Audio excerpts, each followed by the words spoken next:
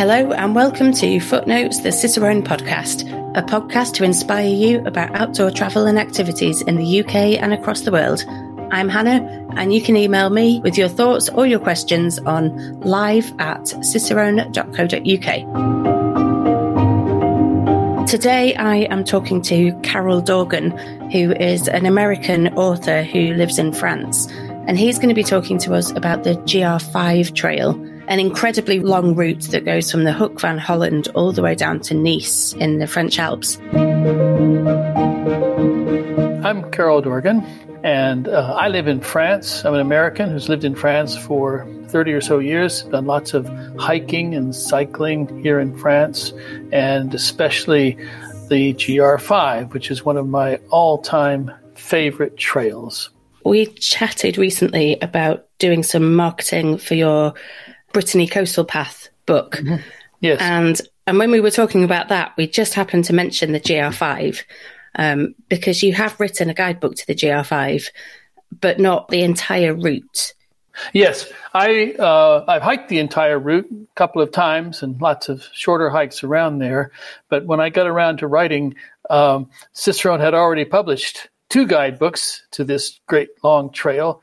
And so there was a gap in the catalog that I stepped into to write a guidebook to what I call the northern GR5 from the North Sea at Hoek van Holland all the way to the Vosges, the northern Vosges in Schirmeck. And that's about 1,000 kilometers of trail that I wrote about in my guidebook. Yeah, so Cicerone has got 3 guidebooks to the GR5. The first one that came out was just called The GR5. And it's a bit like the Camino, isn't it? When people say they're doing the GR5 or they're doing the Camino, they just mean a particular stretch of the GR5. So the sort of most common bit is from Lac Le Mans down to Nice. But actually, the GR5 trail, like you said, starts at Hoek van Holland and comes all the way down through Benelux and Lorraine and then the Vosges and Jura before you get to the GR5 trail that our original guidebook covered. That's right. And for me, I always want to insist that the GR5 is the entire trail. But it's true that the Alpine part, which takes about a month to hike and is really dramatic over the mountains, is perhaps the best known. And you'll certainly see the most people hiking it on that section of the GR5.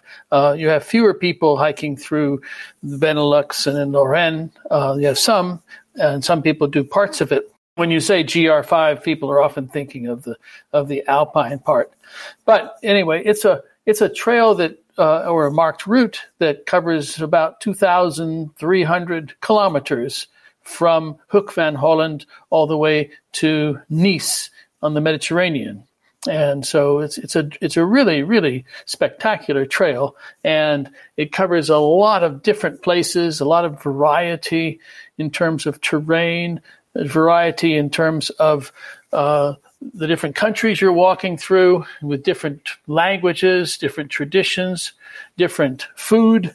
So that's one of the great advantages in my mind of hiking the whole GR5 is because you go through this variety of places and different kinds of terrain, starting off in flat country like the Delta region of the Netherlands, where you're walking on through polderland and on dikes and through dunes, forested dune land, and then the countryside in Flanders, where you are inland, walking through forests and countryside and heathland, several very beautiful national parks there.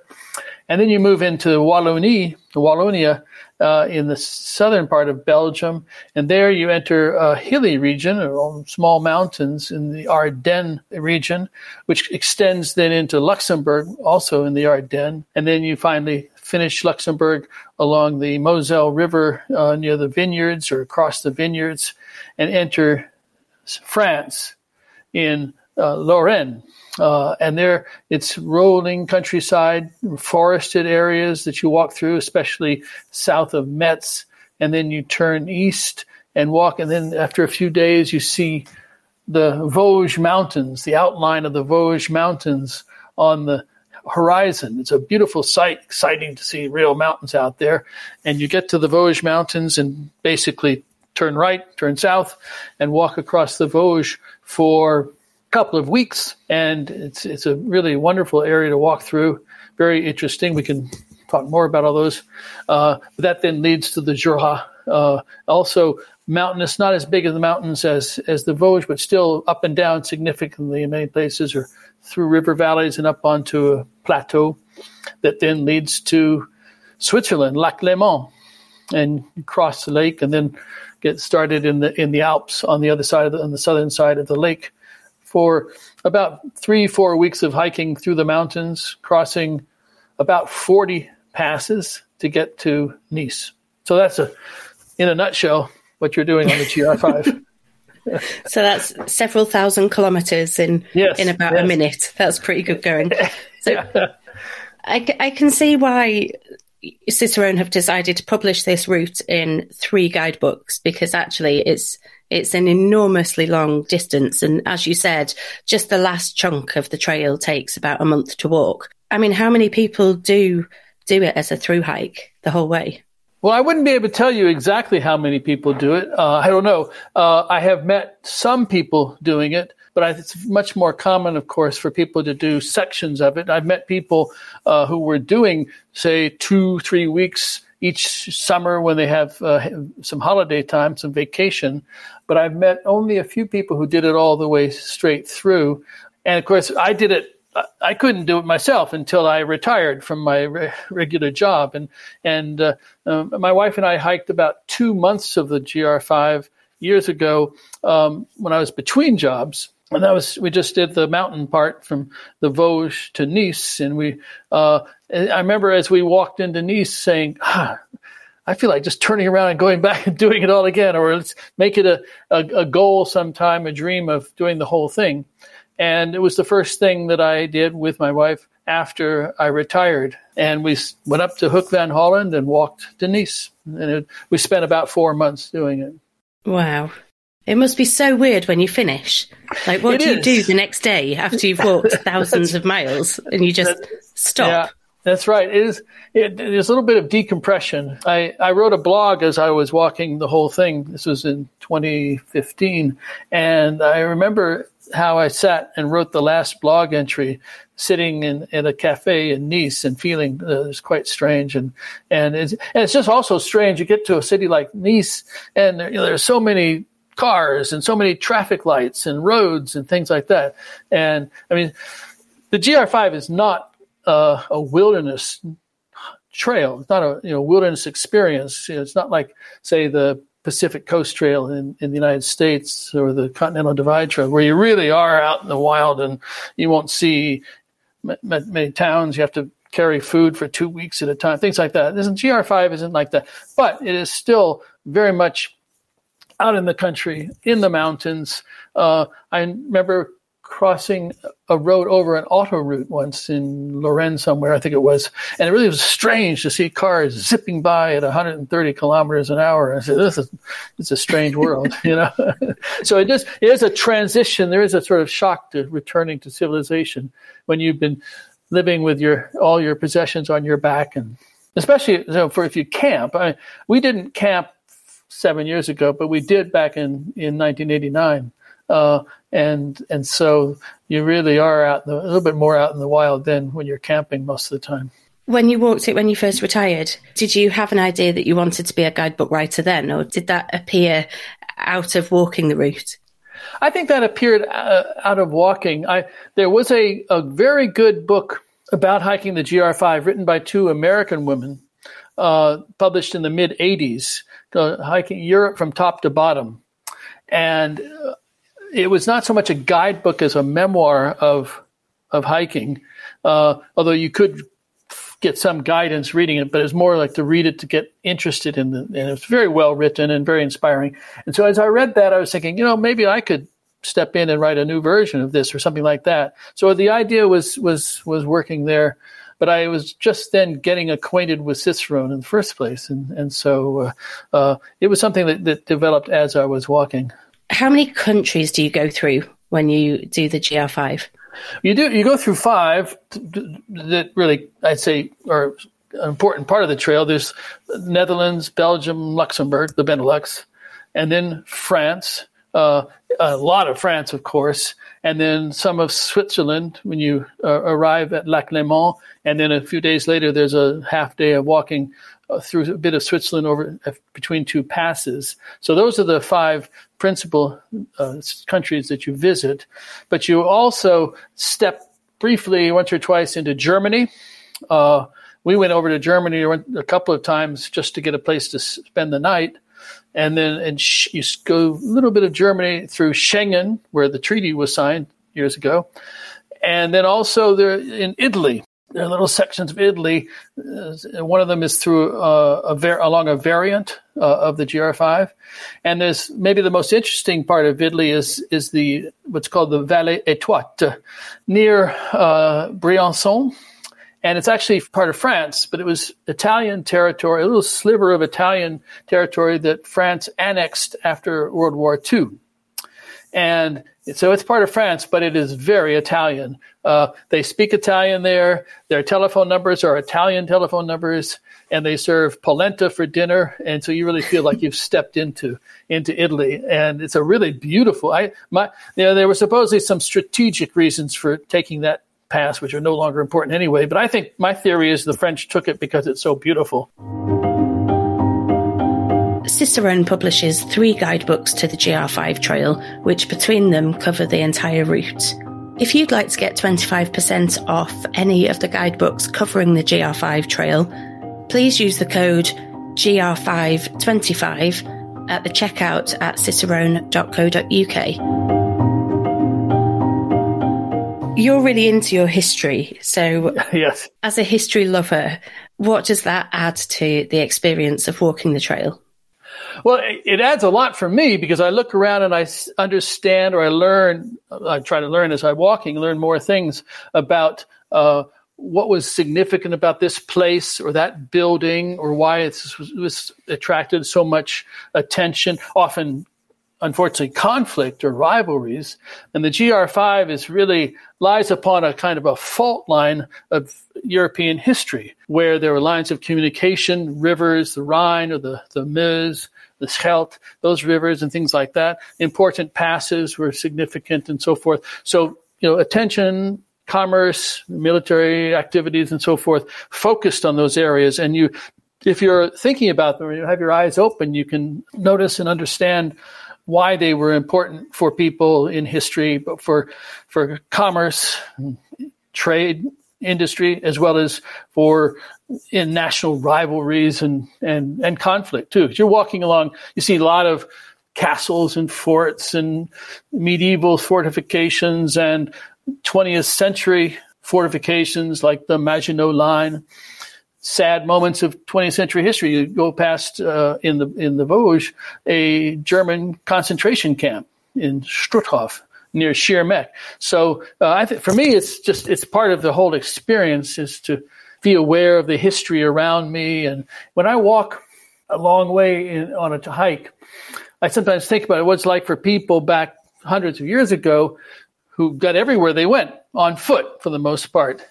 This GR5 it makes me think a little bit about what was called the Spanish Road, which was a route that was used by Spain to send soldiers from Spain to the Low Country during the 16th century, when the Dutch were rebelling against Spanish rule, and the Dutch had naval forces that were strong enough to make it very difficult or dangerous for the Spanish to send ships with soldiers around from Spain up to the Netherlands. So the Spanish instead loaded their troops into ships and sent them across the Mediterranean from Spain to northern Italy. They would disembark in Genoa and then walk from there to Brussels, which is pretty much like the GR5. And to imagine these 16th century soldiers and all the camp followers, men and women, moving their way up over Alpine passes and around Geneva, but well enough away from Geneva because the Genevans might attack them otherwise, and then up through Lorraine and Luxembourg. If they imagine the shoes that they were wearing and the clothes and the shelter, and then compare that with my experience, there's an affinity for these poor soldiers, but also I'm a lot more comfortable. So that sort of thing I find, quite interesting. And so it's true that the history is a big part of it for me. This might sound a bit strange, but I always think about when I'm outdoors, about the rocks and the trees. Mm-hmm. That's not strange at all. People think I'm strange with the history.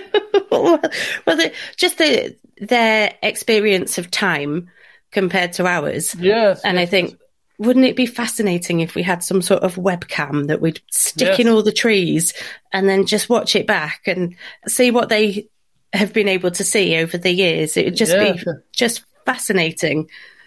I would just find it very interesting to go back and imagine that.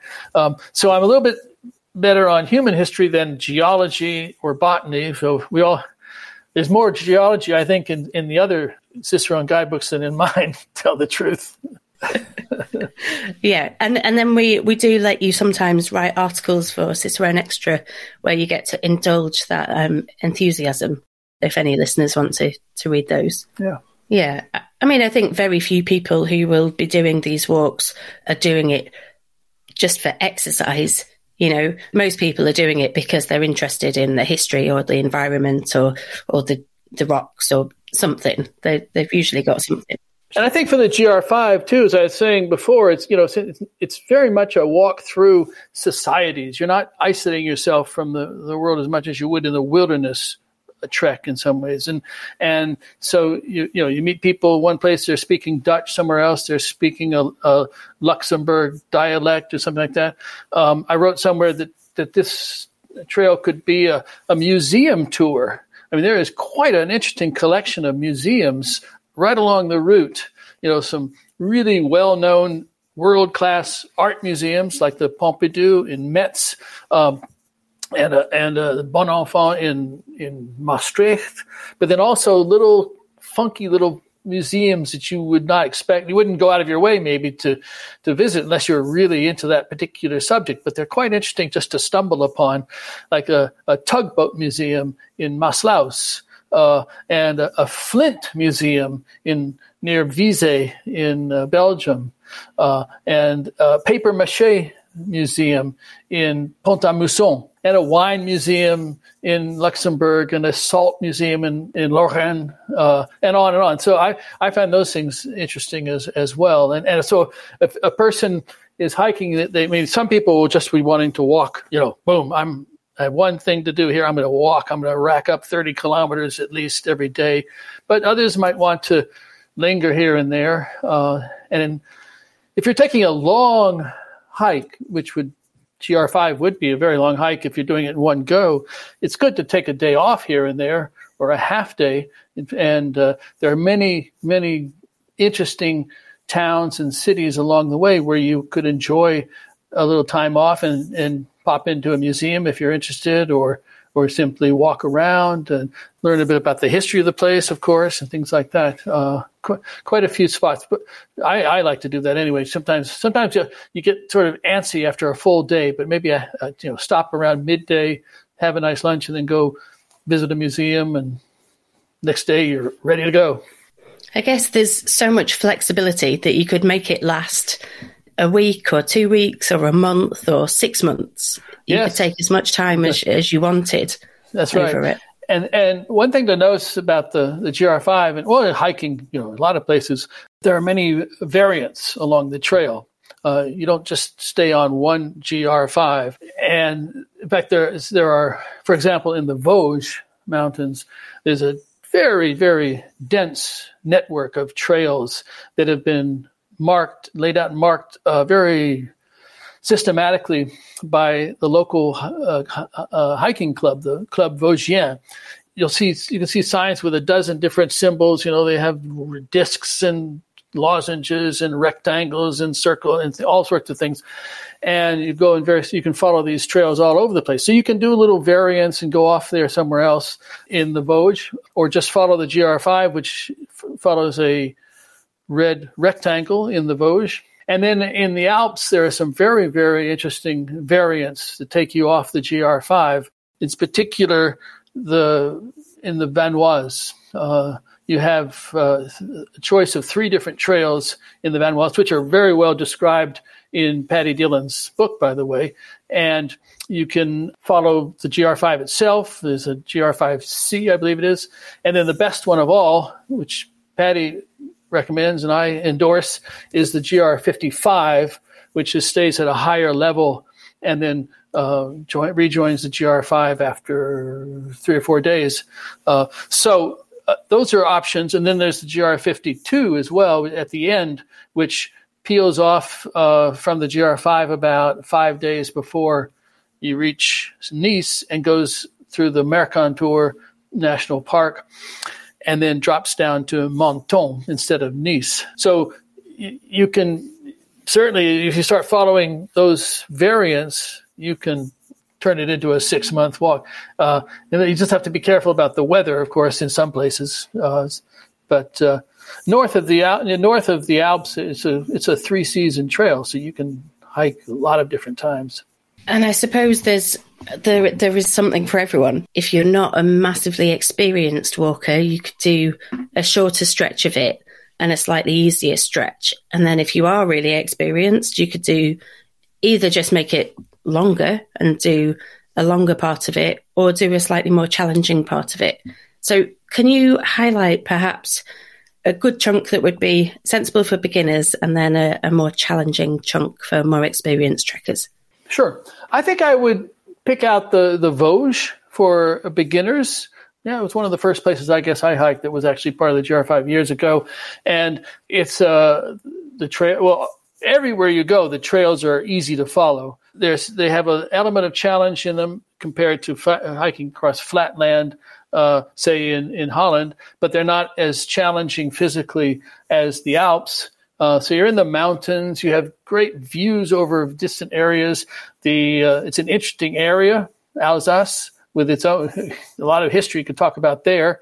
And the trail is a huge network of trails, as I was saying, not just the GR5. So you have lots of options. And the way I discovered the Vosges the first time actually was through day hikes. I was working as a teacher at the time, so I had summers off, and I loaded up my car with a box of books and a tent, and I drove down to a little village in the Vosges and pitched my tent, and then went out every day for day hikes, and I got to know the area that way before then hiking through it a few years later on the GR5.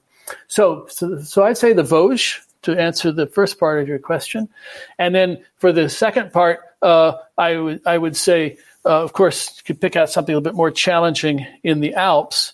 There's all sorts of possibilities in the Alps. The Vanoise is really spectacular. That high level route that I told you about, the GR55, I would certainly recommend. Another route that I would recommend in the Alps, which would be, a nice, in fact, I just did recommend it to a friend I met in Brittany who was going hiking in the Alps, about 5 days or so, to leave from Samoin in the Northern Alps, which is in north of Chamonix, and walk from Samoin over to the Massif of Mont Blanc, and you go around, you pass the Brévent, which is a pass just north of Chamonix, and then you go down around Les Houches, and then over towards Contamine, and then continue all the way to the Beaufortin, and then even farther, if you can, to the Vanoise. That's a very, very nice section of the GR5, and you have views of Mont Blanc, spectacular views. You walk past, before that, you walk past a really magnificent lake called Lac d'Anterne, which is between Samoin and Chamonix. After Chamonix and Les Houches, then you go past Contamine and up to the Col de Bonhomme, and then another pass, which is called the Col de la Croix de Bonhomme.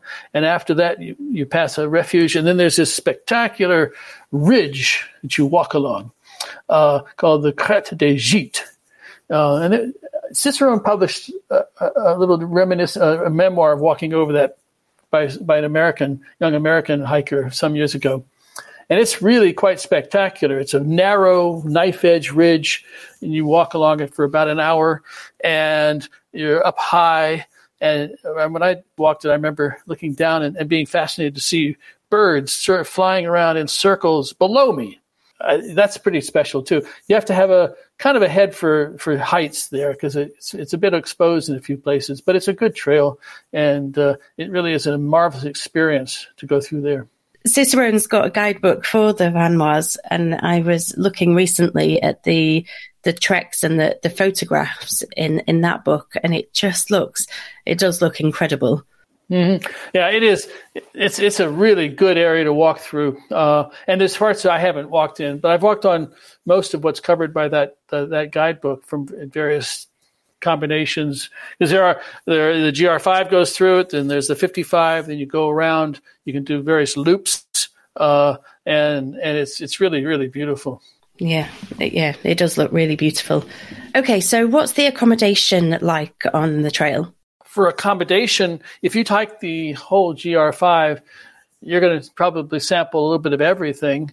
It's possible. I mean, many people like to camp, although I find that Europeans camp somewhat less than Americans do in their great wilderness areas where you pretty much have to, in, say, the Rocky Mountains or the Sierras. And it's not so necessary. For example, in the mountains, you can stay in refuge or huts in the mountains, which are quite comfortable, sometimes a bit noisy, a bit stuffy, but they serve meals and you meet people and things like that. But camping is a good option in the mountains, a little bit more complicated in the north. In some places it isn't really allowed, but if you're discreet, you can do it. But there are also commercial campgrounds, which are quite comfortable and convenient, with showers and facilities like that. But you can also stay in there are B&Bs and hostels, and so there's a wide variety of accommodation. And what sort of equipment would you take on the GR5? The equipment would be basic hiking kit. You don't need anything particularly special.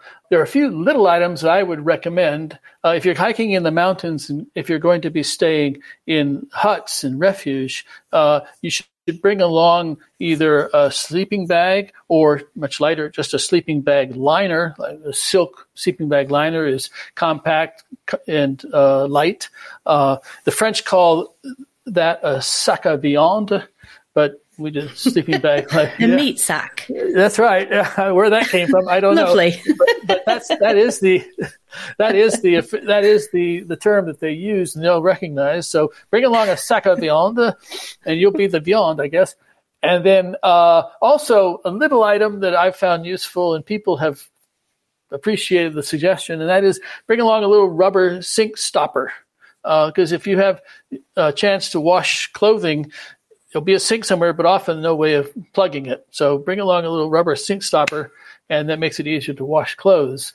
Besides that, and another point I would mention, especially if you're in the mountains, and that is it's becoming pretty difficult to charge telephones and other electronic devices in a refuge. There's just too much demand, I think. Everybody's got a phone and maybe a camera, etc., and they just don't have the electricity to serve everybody. They're maybe just dependent upon solar electricity, solar power, or I know one place that has a little water turbine powered by a stream that runs down the hillside. So you'll find suddenly that there aren't plugs available for people. It used to be a little bit easier, I think. So I carry an external battery for my phone, and if I think I'm going to be really out there too far away for too long, a solar power collector. And so that's something to think about, especially if you're going to be in huts in the mountains. If you're going to be in hotels and B&Bs, of course, that's not so much of a problem. So there's not anything too special apart from these little items that I would recommend. And then for clothing, you just need to be ready for just about any kind of weather, any time of year. I've been rained on pretty hard in the middle of the summer. I've gotten some snow or hail as well, but also 40-degree temperatures, hiking across the Vosges, things like that. So a good hiker has all that they need and no more than they need. And with the accommodation, how far ahead do you have to book? I recommend booking ahead. I mean, if you book too far in advance, then you're at a risk of having to make changes, and that's awkward. But I think it's a good idea when you're booking into hotels and B&Bs and places like that to book a day or two at least in advance. You can also book in nowadays with websites and things like that. You can book into refuges as well, which is something I didn't do back in the old days. And I don't think any refuge would actually turn someone away if they showed up at 6 o'clock in the evening and all the beds were filled, but you might then sleep on the floor. It's all these things you can look back on when you've got to a stage where you can afford, for me, to stay somewhere more comfortable. It's like, do you remember those uncomfortable days? Yeah. So a quick plug for your Brittany book then, Carol. Yes. Well, as I say, I just a few years ago, I discovered Brittany. Decided to go hiking out there and exploring it, and I really, really have enjoyed it. And as I've said before, I'm interested in history, and Brittany has very distinctive, unique history and culture, its own language, its own traditions, its links with Britain, for example, and things like that. And walking along the coast of Brittany is really quite experience, quite spectacular. So, as I say, I have a certain loyalty to the GR5, but Brittany and the GR34 is also an excellent area to go walking in. And I'm looking forward to going back and continuing where I left off the last time, which I plan to do this spring, I hope. Great. I really feel like we could talk for ages about the GR5 and hiking and all sorts of things. It's always a pleasure to talk to you, but we are out of time. Any final thoughts? Final thoughts. I would say start looking at the reports on the snow in the mountains and get ready to head out for the GR5. And also it's becoming a bit easier to hike now with the COVID a bit more under control. It was complicating things for people and refuge and so forth. But I would say the GR5, and don't neglect the northern part of the GR5. That's another message. Don't just go to the Alps, but start out there, go up to Hoek van Holland, stand by the ocean there, wind blowing off for the North Sea, and just imagine ahead of you, 2,300 kilometers away, is the sunny Mediterranean. All you have to do is walk there. Fantastic. Thank you, Carol. That's been great. You're welcome, and it was my pleasure. I enjoy it. Well, that was great. I hope you enjoyed the latest episode of Footnotes, the Cicerone podcast. I'd love to know what you think, or if there's anything you'd like us to cover in future episodes. Please email us on live@cicerone.co.uk or leave a review on your podcast platform. You can follow or subscribe to the podcast to make sure you don't miss new episodes, or you can sign up to our newsletter for all our latest news, events and guidebooks. Visit cicerone.co.uk for further details. We'll be back in a couple of weeks. In the meantime, please feel free to come and join us on our social media channels. We're on all the main ones as @Cicerone Press, and we also have a Facebook group, Cicerone Connect, where you can meet and chat to other outdoor enthusiasts. Thanks so much for listening. We'll see you soon.